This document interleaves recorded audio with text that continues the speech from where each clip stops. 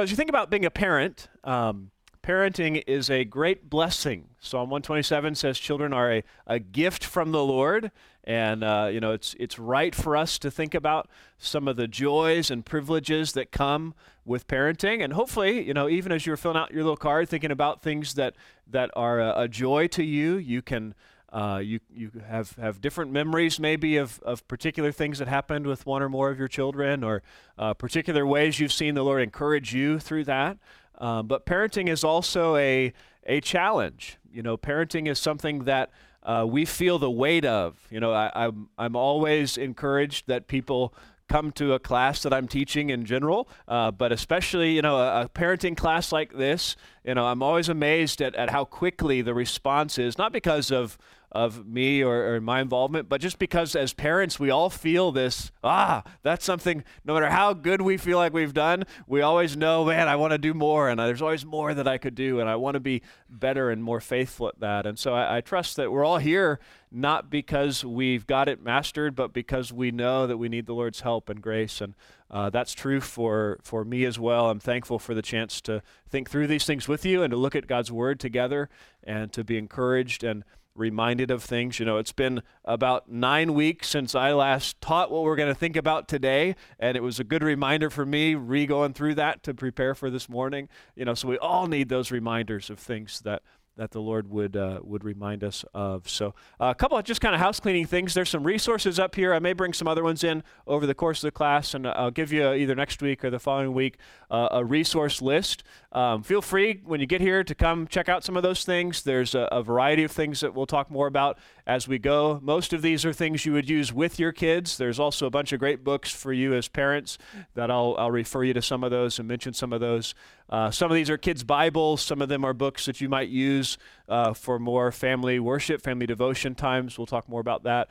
There's some different movies and DVDs over on the far end. Some are books that your kids might take and just read on their own as they get older. Again, a variety of ages of kids represented in our class. So feel free to look at those and be encouraged by those as we go. Also, there's some handouts on your table. I encourage you to follow along on those. The back page of those is some questions for reflection. We probably won't have time in class for you to spend a lot of time thinking about those things, but would encourage you to take that and at some point today or throughout the week to spend some time talking and debriefing. It's easy to hear things taught and to think that because we've heard them, we are doing them. And the reality is that we've just heard them, and we need to take time to think and apply, and so I hope that will be the case for each of us. Well, today what I want us to do is to really lay a foundation of thinking rightly about parenting.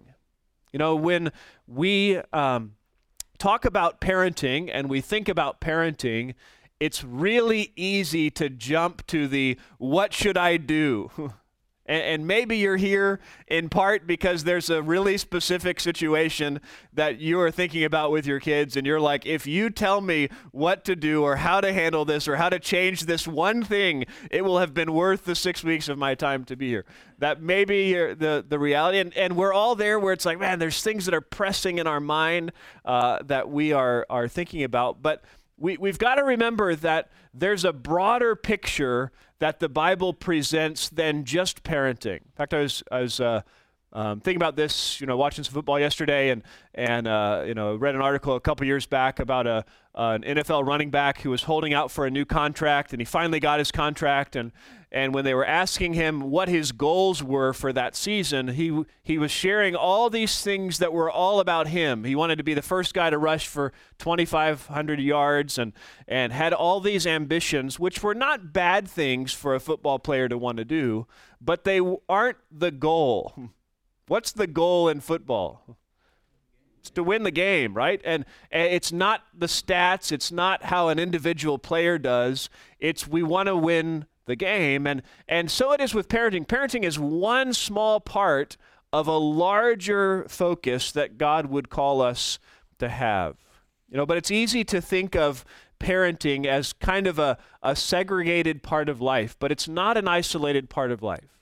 Parenting is not just one little silo that we can think of and kind of master. Rather, parenting is one piece of God's larger design for the family.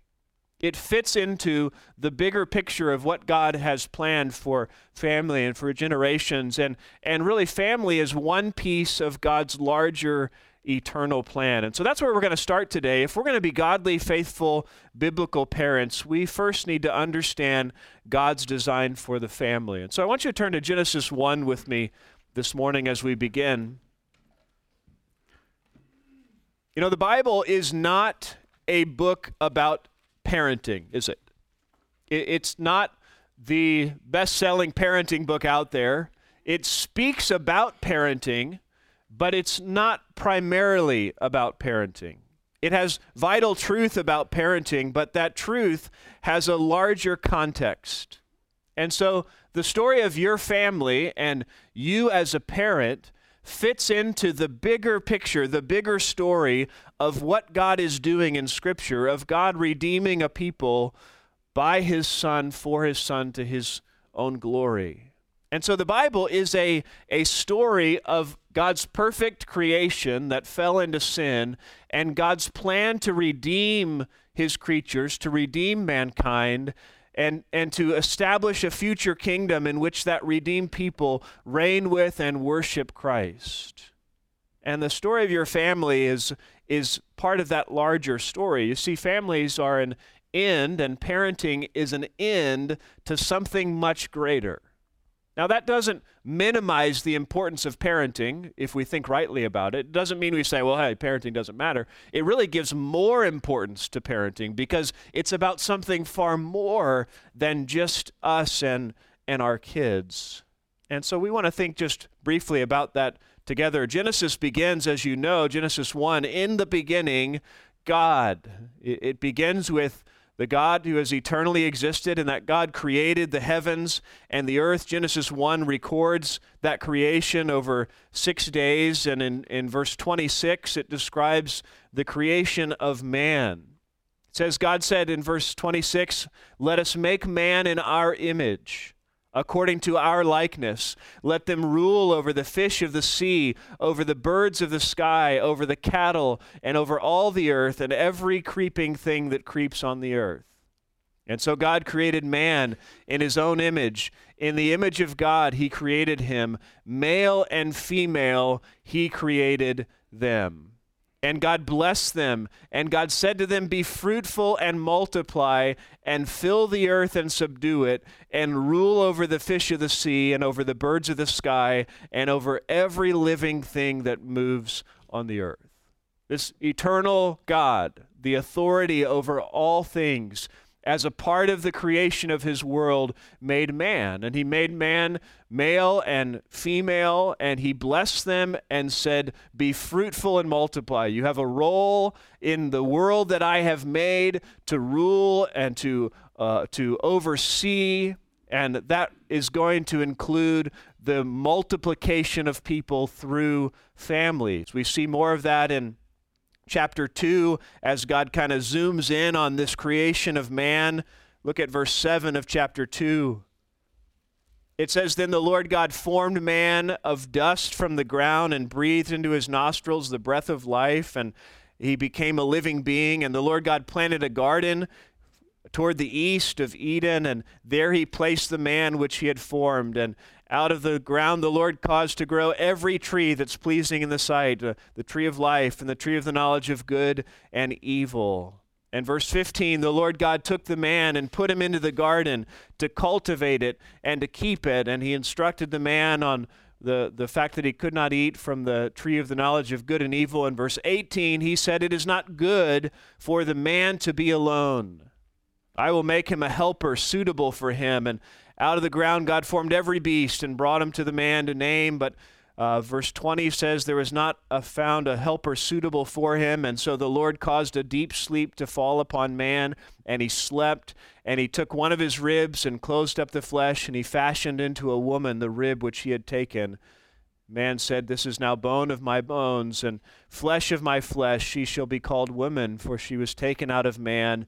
And for this reason a man shall leave his father and mother and be joined to his wife, and they shall become one flesh.' And they were naked and not ashamed." You know, we see in this opening section of Scripture some really key principles about God's intent and design for the larger family. You know, it started back in Genesis 1 with God as the ultimate authority over everything because he made everything. We understand that when you create something, you have authority over that to do what you will with it.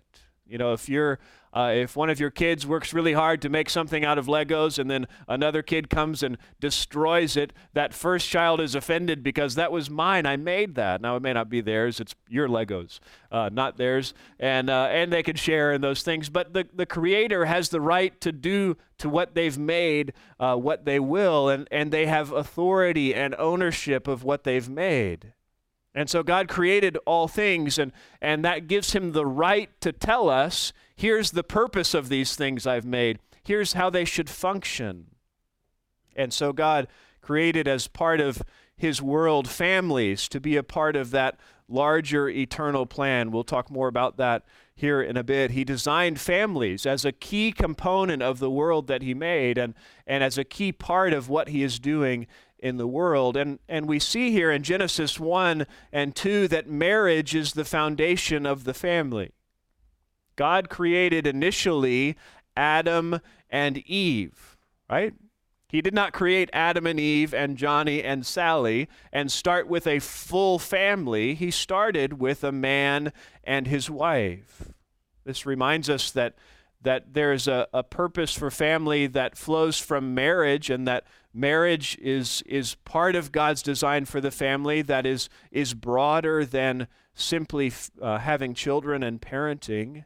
You will have a purpose in marriage, those of you that are married, to continue after your kids are long gone. That gives us a long-term view of parenting, you know, that we've got to be thinking not simply about this stage of life, but the bigger picture.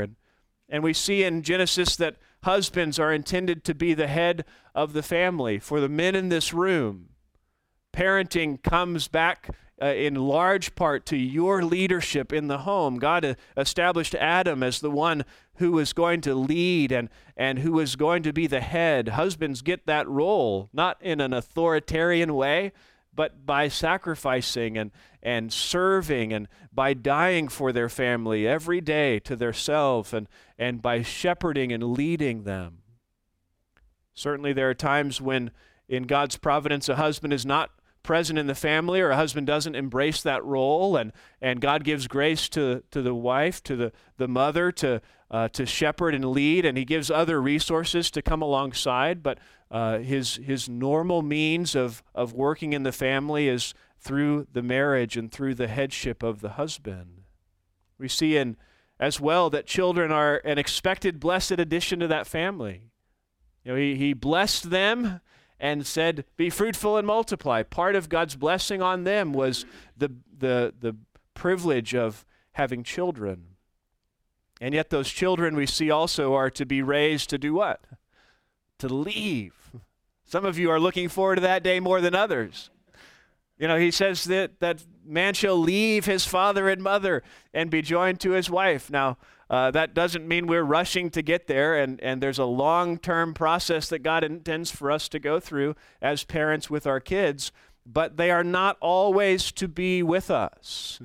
We are raising them to go out from us, to be their own family, to establish their own home and marriage. Again, gives us a long-term vision, seeing your kids as adults. Can you picture that? Some of you have like 2-year-olds. Can you picture that 2-year-old? 20 years from now, and what may be coming down their life. Some of you have older kids. I have a 15-year-old, and these realities are setting in far more than they used to. I remember when my oldest turned 9, that was a significant event in my life, because I remember thinking, we're like halfway done with her, Lord willing. That we're partway there, and how have we been faithful in these 9 years? What opportunities have we missed, and how can we be faithful in the second half of what God's given? So they're to be raised to leave and start their own family, and that doesn't happen just overnight. It's anticipating that and working towards that. You guys, if we could stop there, it would be beautiful. If we could say, man, that's God's design for the family. That's exactly what's going on in everyone's home in perfection. But unfortunately, chapter 3 of Genesis records what? Records sin. And so what we see is that design God intended for the family, Satan and sin twisted and undermined everything that God designed. Every aspect of the family. We see in chapter 3 that the serpent was more crafty than any beast of the field, and he said to who? He came to the woman. God came to who? Adam, and gave instruction to him. Serpent said, no, I'm going to twist this, and he came to Eve. And he began to question and to cause her to doubt what God had said, and twisted the word of God, so much so that in verse 6, when the woman saw the tree was good for food and a delight to the eyes and desirable to make one wise, she took and ate and gave it to her husband. And verse 7, their eyes were opened and they knew they were naked, and they sewed fig leaves together to make themselves loin coverings. And God came to them and he asked them where they are, and they hid from him, and he recognized, or he says, who told you that you were naked? Have you eaten of the tree which I commanded you? He knew they had. He calls to them, and what happens right away? They start to shift blame. The man says, well, hey, it was the woman. It wasn't just the woman's fault, though. He says, it was the woman you gave me. He says, God, you did this, right? This good gift that I was so excited about and thankful for. Now I'm blaming for what has happened. And he said to the woman, what is this you've done? And the woman said, the serpent. It was the serpent's fault. As a result of this, sin entered the world, and sin corrupted everything about marriage and family and parenting. And some of that is the inherent consequences of our sinfulness. Some of that is the result of the curse that God has brought. We see one of those results in verse 15. God, speaking to the serpent, said he would put enmity between you and the woman, between your seed and her seed. He shall bruise you on the head, and you shall bruise him on the heel. God, in those initial moments after the fall into sin, offers the hope of the gospel, which we will see as well. And to the woman he said, I will greatly multiply your pain in childbirth. Not sure what that was like before, but sorry for you ladies now. Obviously, that's, I think the physical aspect of that, also just the pain of motherhood, all that goes into that, the challenges of parenting in a fallen world. And in pain you will bring forth children, yet your desire will be for your husband, and he will rule over you. It's that twisting of roles and relationships in marriage that affects the family. And yet, as I mentioned, we see the gospel as that ultimate hope and only hope for the world and the family. God says even in the midst of the consequences of sin, there's hope that a seed of woman is coming who will crush the serpent. He after they had fallen into sin, he took animals and killed those animals and made garments for them, the first sacrifice on their behalf, and he named the woman Eve, the mother of all living, even though she was fallen and deserved death, in a picture of the hope that was coming because of Christ. You see, this is the reality for us, is that God has designed our family to function a particular way, and yet sin undermines those things and those roles, and sin has broken us and our world. And God's intent is not simply that we strive to do it right, although he does desire that, but his intent is much broader than that. It's that you and I as individuals and as couples and as families are a part of the work that God is doing in the world to bring glory to himself, the work of redemption. If we think of that, if we recognize that family's one piece of God's larger plan and parenting one piece of the larger design for the family, how does parenting fit into that larger eternal plan of God? What's God doing through you and in you as parents that fits with that bigger picture of what he's doing in the world? There's a lot of ways we could package that, but I want us to think of it in kind of three ways. That God's design is that sinful parents first be redeemed and transformed in Christ. What is God doing in the world? He is about redeeming people and transforming them into the image of his Son. And that starts not with your kids, but with you. We're going to talk more about that in a bit, but that means that God is using parenting not simply for the sake of your kids, but he's using it for you. And so often we miss that. I think that's why, one of the reasons why parenting takes a really long time, and certain stages of parenting take a really long time. Like, why is it that kids need like years to learn how to use the bathroom and not have to do diapers?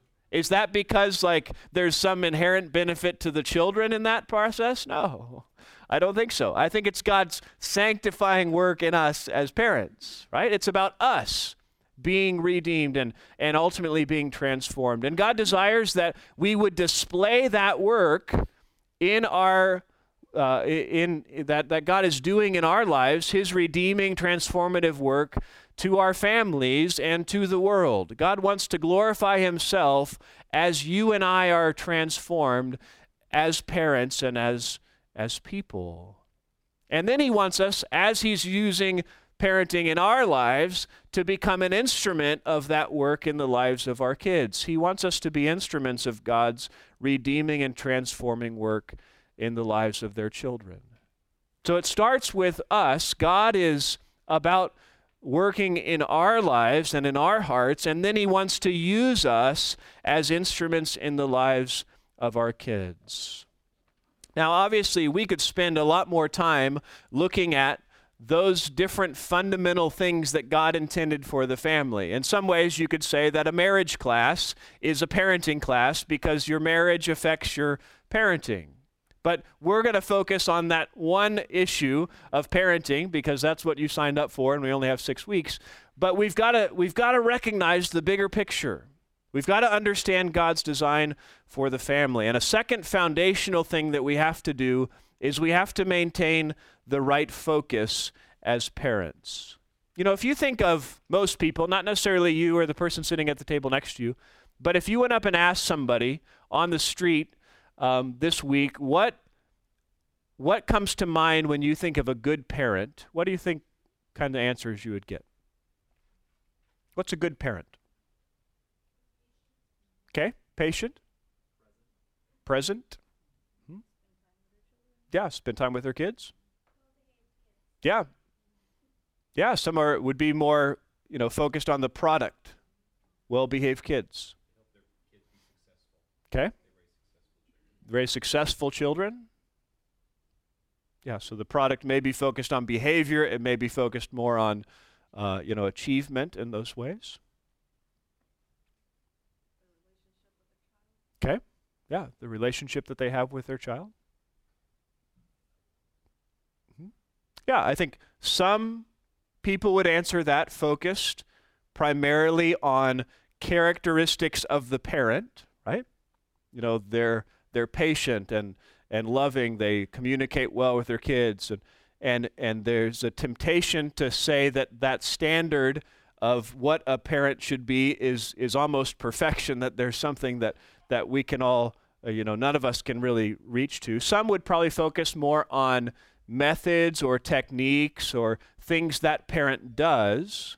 A good parent spends a certain amount of time with their kids. A good parent, coaches them and is involved in their extracurricular activities. A good parent does X, Y, or Z. Some would focus more on the product, on, their kids are obedient. Their kids are excelling in various ways. As a result of that, what do most parents usually focus on? Well, yeah, tend to focus on their child, and they evaluate how they're doing on what is this producing in my child today. And so we tend to waffle widely on our evaluation of ourselves as a parent because it depends on how our kid is doing at that particular moment. Because all of those are legitimate things to consider as parents. There is a right place for considering, all of those things. but we tend to focus primarily on the results. We tend to be very pragmatic as we evaluate parenting. If it works, it's great. And while God usually or normally uses the means of faithful parents to produce change in kids, there's no guarantee about that. And God is gracious and sovereign. Good parents can have bad kids. Bad parents can have good kids. But we rarely see the fruit of parenting immediately. And so we've got to be so quick to focus on the right things that Scripture calls us to, and starting with targeting our child's heart, not simply their behavior. You know, it's so easy as parents to think things like, oh, my 1-year-old won't eat peas. How do I get my 1-year-old to eat peas? Or my baby always cries when I change their diaper, or when I put them in bed, or put them in their car seat. How do I keep them from doing that or cause them to stop? Or my 2-year-old won't stay in bed, or my 4-year-old always gets really mad when I discipline them, or my 6-year-old keeps sneaking pens and markers and writing on the walls or on herself. Or my 8-year-old lies to me about brushing her teeth, or my 12-year-old argues with me about what clothes to wear, or my 14-year-old whines about getting an Instagram account. Or if only I was a good parent, these things wouldn't happen to me. As we focus on changing behavior in our kids, if they just ate their peas and they didn't cry and they did what I said and they smiled when I told them to do things, life would be good and I would be a good parent, right? Well, that's not the goal. What's our goal for our kids? What's God's goal for our kids? It's that they would be redeemed and transformed to be like Jesus, which is not an external thing. It is a heart change. That's beyond our ability, but that's what we're to be striving for. That's what we're to be holding up as God's desire for our kids. It's so easy to just want to change behavior. We got to focus on the heart. We're going to talk a lot about what that looks like in our discipline and our instruction in the coming weeks. But focusing on our child's heart, we've got to strive, secondly, for faithfulness rather than simply fruitfulness. That we would be faithful. You know, again, you might be in this class primarily because a child, you have a child that you want to see change as soon as possible, perhaps for the sake of your own sanity. And God may be saying, you know what, you are in this class not for the sake of that child changing, maybe that will happen eventually, but for the sake of you and for the sake of you being transformed and you focusing on long-term faithfulness. Because we need to be faithful. Faithful parents, that's our goal. Lord, help me to be faithful today. Not necessarily going to see the fruit today. Parenting is a long-term thing. The fruit may or may not come, but Lord, give us the grace to be faithful. Part of what that means, thirdly, is that we pay attention to who we are, not simply what we do. Again, you're sitting here thinking, I want to know what to do. And we're going to get there, and God instructs us on that. We're going to spend most of the next few weeks looking at what God tells us to do as parents.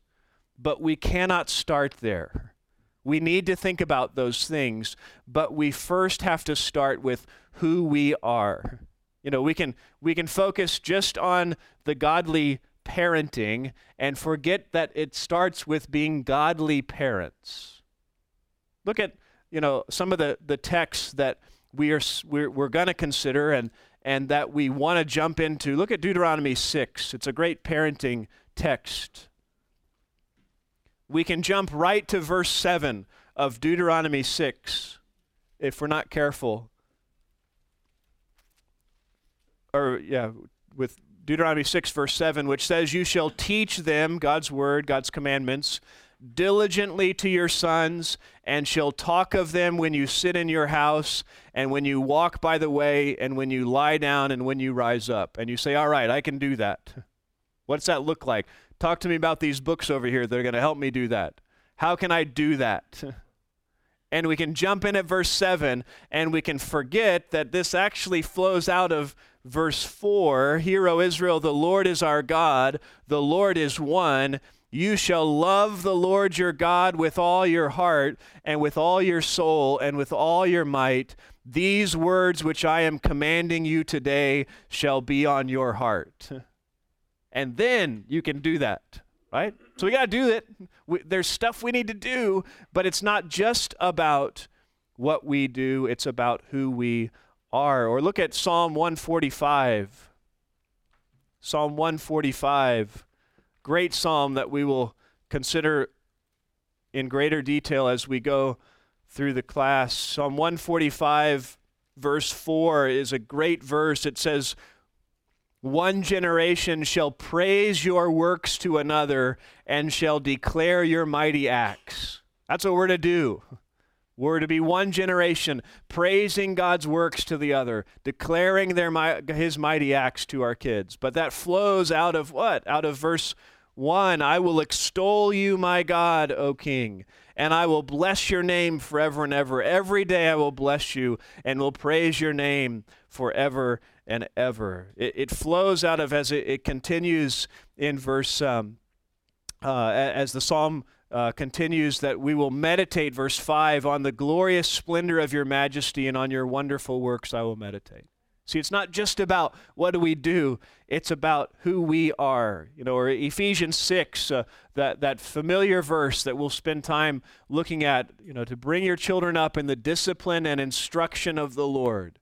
But that's in Ephesians 6, which comes after Ephesians 1, 2, 3, 4, and 5, about who we are. If we just focus on godly parenting, our focus will tend toward what we do as parents. And again, we need to think about what we do, but we can't just focus on that. Our focus will move more towards parenting methods. Just tell me the right way to do this. What's the right way to handle this situation? And so for us, success will likely be determined by the results in the lives of our kids. And we'll tend to view parenting as a segregated part of life, kind of like we do other hobbies. How many guys like to play golf or basketball or softball or different things? That's a segmented area of your life. You can go throughout your day and do a million things that have nothing to do with golf, and then you go out there and say, I want to hit the golf shot nice and straight, and this is what I do for that. We think about parenting that way. It's like, I'm just going about my life, and here's now I'm on the course parenting, and how do I do this right? No, it's not like that. It's about all of life. It's about being a faithful, godly parent who does parenting. But when we do that, our focus will tend to be on who we are as parents. We'll focus first on our own hearts and our motivations. Success will be determined not by the results we see in the lives of our kids, but by faithfulness and fulfilling our responsibility, and we'll view parenting as related to all of life. As we need to be focused and paying attention not simply on what we do, but on who we are.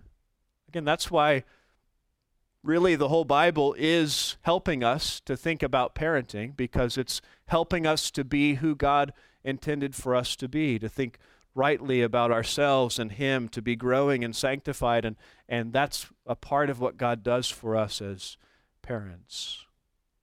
A fourth focus we need to maintain is centering our lives on Christ and not on ourselves or our children.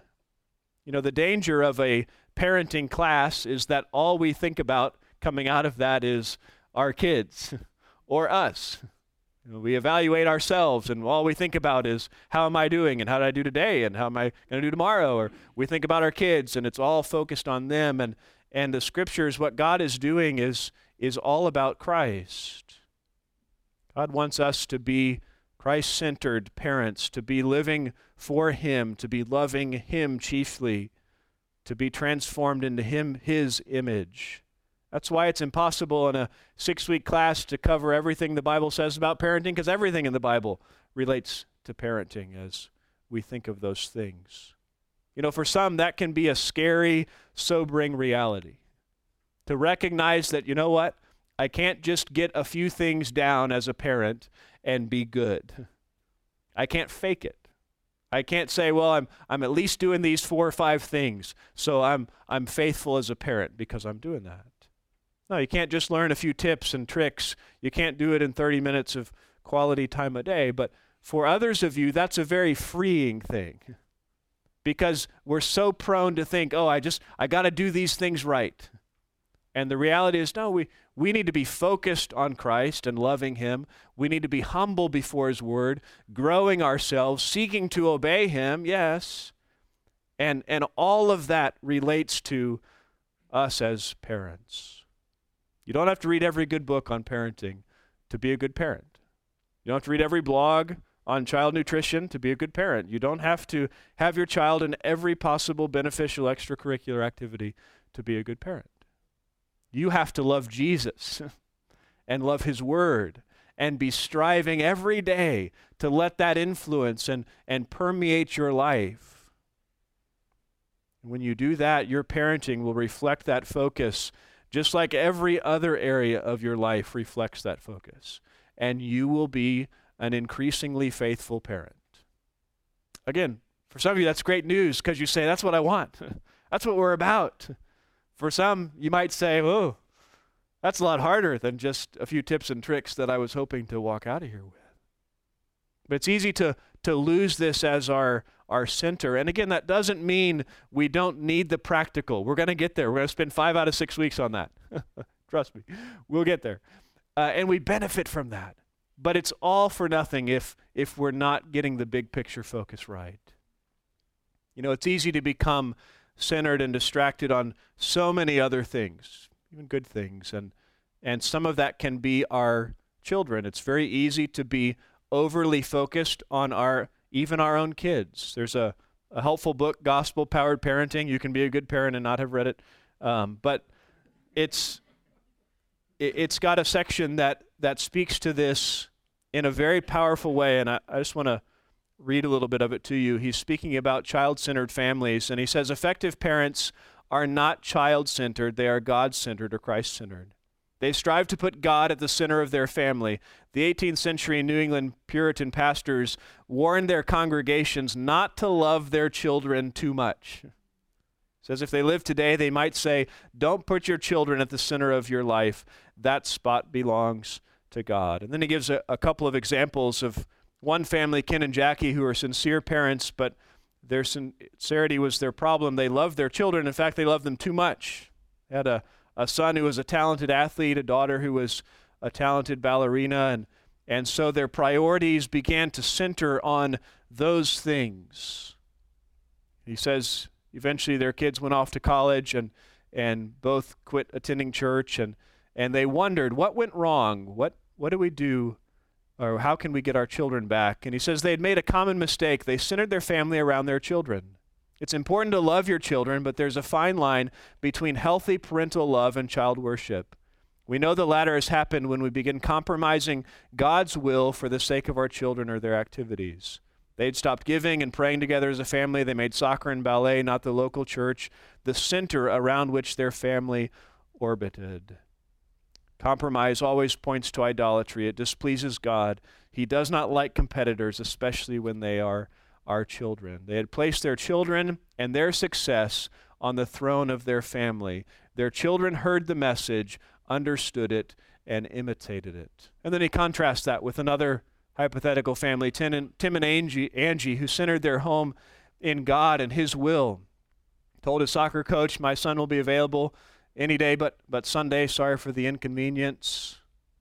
And when he found out that his daughter's piano lessons would be during another key family time, he gently asked her to find another teacher, that their family time was more of a priority. And you know, he says these decisions might seem small, but they had immense long-term consequences. Tim centered his family and God and his will. Ken centered his and his children. God was at the center of Tim and Angie's. Ken's world orbited around his children. Tim's decisions disappointed his children in the short run, but won them for Christ in the long run. Ken and Jackie thought they were loving their children, but they were actually forfeiting their children's respect, driving them away. He continues, where a family centers itself, God or children will first depend on where the family's head centers himself. Is he seeking to please God or his children? Is he willing to disappoint his family to please God, or does he fear their disapproval? Does he have a clear grasp of God's will for his family? And he continues down that line. You know, it's so easy for us, in the name of loving our children, to communicate something that is not true to them, which is that they are most important and that life and the world revolves around them. We're to love our kids. We'll talk more about that. We're to sacrifice for our kids, but our kids are to know from our life that Christ, that God is at the center, that he is the most important thing to us. We can easily be child-centered, but we can also be parent-centered if we're not careful. Some of that can come from being so focused on ourselves and so self-evaluative that we're just consumed with us and what we do, but some of it can just be we're selfish. You ever sit at home on the couch, and maybe some of you wish you had kids who were old enough to be useful, but I can sit around at the couch and tell my kids to go do stuff that would be helpful for the family while I sit there. And there's a place and time for them to serve, and there's a place and time for me to rest, but it's not that God has given my kids to me to be a blessing to me, to help me. We can make it all about us and what we want and our world and maybe neglect some of our children's priorities because we're so selfish that we want things to revolve around us. Both of those are wrong. Christ is to be at the center. Christ is to be our priority, what our children know we love most, what our world revolves around.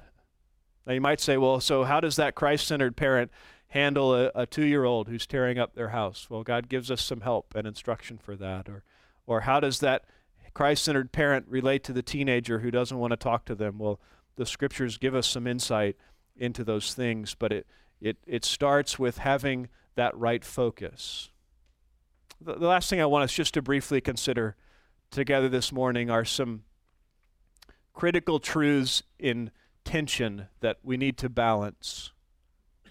So much of thinking rightly about parenting is keeping biblical truth in right perspective and intention. Satan loves to take things and to twist them. And Satan doesn't really care if you go off on the right or if you go off on the left. He just wants you to go off of the balance that God has intended. And so I just want to give you 5 truths that we will again flesh out many of these a little bit more in the coming weeks together that we need to balance as we think about parenting. The first is the priority of the family and the broader plan of God. Guys, is family important? It is. Is parenting important? You bet. The chief human relationship in your life is your marriage, and of second priority in that is your children. Family and parenting is one of the most important priorities of our life, but we have to balance that with the reality that God is about more than simply families. Yes, that's hard to balance sometimes. Where there's a priority of family, we're going to spend time with our family, but guess what? We're also to serve others and to love the church and to be involved in other things. Yes, that balance is key for us, that we're not over-exalting the family, but we're also not minimizing the priority and importance of that. Second pair of truths we have to keep in tension is God's sovereignty and our responsibility. I mentioned Psalm 127, if you will turn there with me briefly. Psalm 127 is a chapter that reminds us how children are a gift of the Lord.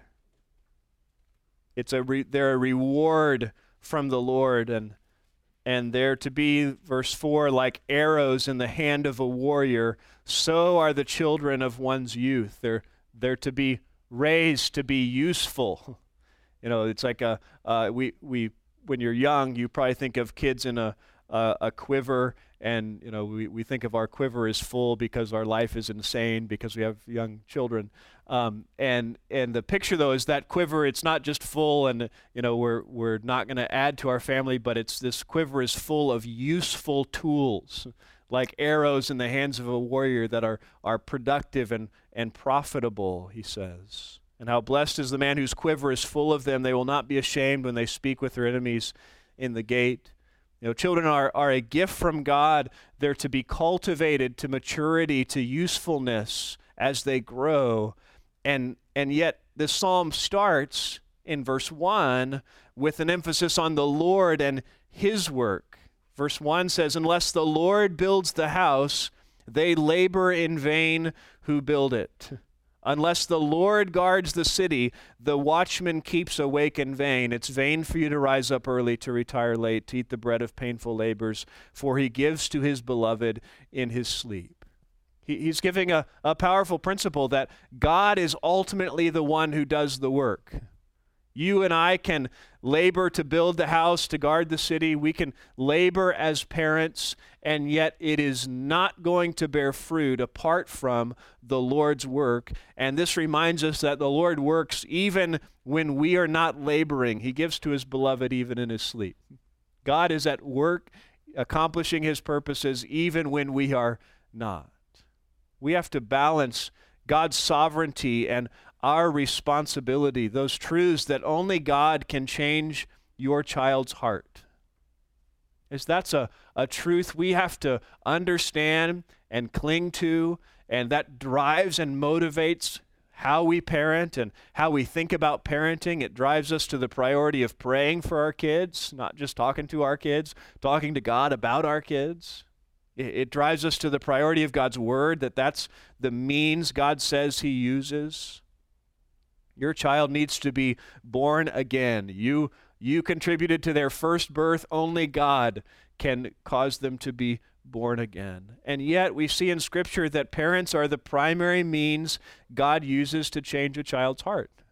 He says, this is the means that I will in a normative way use, and it's parents instructing and disciplining their kids. And so on the one hand, we need to be as faithful as we can, as though this depends on me, knowing all the while that this doesn't depend on me. This depends on God at work in the heart of my child. Again, if we err on one side or the other, if we think, well, hey, God's responsible, so I'm just going to kick back and trust that if God's going to work in my kid's heart, he's going to work in my kid's heart. No. But if we just err on the side of man's responsibility, we got to be faithful, this depends on us, and how will you be able to sleep at night and to trust the Lord and to direct your kids to God's grace? God's sovereignty and our responsibility. We need, thirdly, to balance parenting today with an eye to tomorrow. This is something the Lord continues to remind me of as we've gone through various stages of parenting, that parenting is a long-term commitment that requires long-term, really eternal perspective. We need to recognize this is a long-term deal. Most of us are only partway, all of us are only partway down that road. Some of us are just getting started, with parenting kids. We need to recognize this is a long-term deal. It's not just about changing my kids' behavior tomorrow or next week. It's about longing to see them with Christ for eternity, longing to see them loving Jesus as they are starting their own family years from now. And yet we have to balance that perspective with the fact that parenting is the briefest of opportunities and each day must be seized. Because if we just focus on the fact that, hey, this is a long-term deal, we got 18 years. What's our temptation? Yeah, I'll parent well tomorrow. I can always start that tomorrow. I can always do that next week. Maybe when they turn another year older, we'll do this. No. It's a long-term deal. We gotta keep that perspective, but we also have to seize every day and every opportunity. But balancing that helps us to be faithful now while recognizing that we probably didn't ruin our kid today. You ever feel that way, particularly moms, where it's like, oh man, this was an opportunity today and I totally blew it. And I probably have just doomed my child to a life of utter failure and probably eternal hell because of how I handled that. No, it's a long-term deal. Your kid probably won't remember that, week from now, 10 years from now. But your faithfulness day after day, striving to honor the Lord in those things. We got to parent today with an eye to tomorrow. We got to be focused, balance fourthly, that parenting is about God using me to change my kids. And parenting is about God using my kids to change me.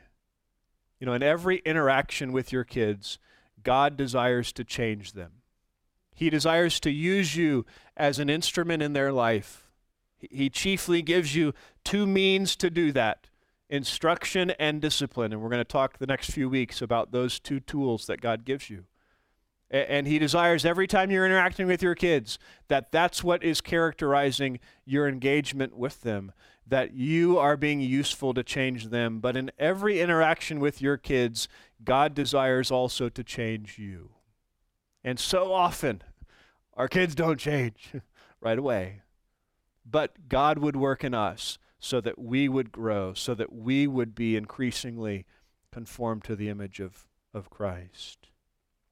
God is changing you as you are striving to see growth in your kids. We need to balance those things together. And then lastly, we need to balance modeling the fatherhood of God while also being a child of God. We're going to talk more about this when we think about discipline next week, how God is a father to his children and how that shapes how we think about our own parenting of our kids. And so we need to recognize that one of the privileges that God has given us is that we are to be a model for our kids of the loving, authoritative fatherhood of God. Your kids learn what God is like through your example. They get to experience what a father is like through you as parents. They get to experience authority through you as parents. They learn of God through your example. Now, are you a perfect example of that? No. Are they going to get an entirely accurate picture from that? No. They're going to see that you fall woefully short of that, which is why we are also not only modeling what God is like, we are to be a model for our kids of a humble, dependent, submissive child of God as well. We are an example for them of what a sinner looks like and how a sinner rightly responds to their own sin in humbly acknowledging that and confessing that and depending on Christ, not depending on ourselves. And we get to be both of those things. And there's times where you are both of those things in a very small period of time. When as the parent, you are expecting obedience and you are disciplining disobedience, and yet in that process, maybe you've made that a little bit more about yourself than it ought to have been. And so not only are you the authority for your child, but you are having to come back and talk with them and humble yourself and apologize for how you handled some of that situation and remind them that you sin just like they do and that all of you have hope because of Jesus and the gospel. We're both of those things. We get to model both of those to our kids, and we have to keep those things in balance. If our kids think we are God, they're going to miss all that God wants to teach them. If we're only modeling the fatherhood of God to them, if we're acting like we are perfect and the only right authority in their life, no. But if we only present to them that, hey, we're sinful just like you, and so we're not going to tell you what to do, we're not going to teach you, we're not going to instruct you because we're in the same boat as you. No, we've missed it. We got to maintain a balance of those things. So you guys, I hope that as we go through this class together, that at the end of the 6 weeks, you and I will be able to say that we are doing a better job parenting, that we're doing things differently. That maybe there's some very specific, practical things that we are handling in a way that aligns more with how God's Word would instruct us to do that. And that as you go through different stages of parenting, that you feel more equipped with the resources and tools that God has given and the skills that God would call you to and equip you to for that. But more than that, I hope that 6 weeks from now, you can say that you are on a track to be a more faithful, godly parent. That you are allowing God to use parenting as a means to shape you and to refine you and to transform you.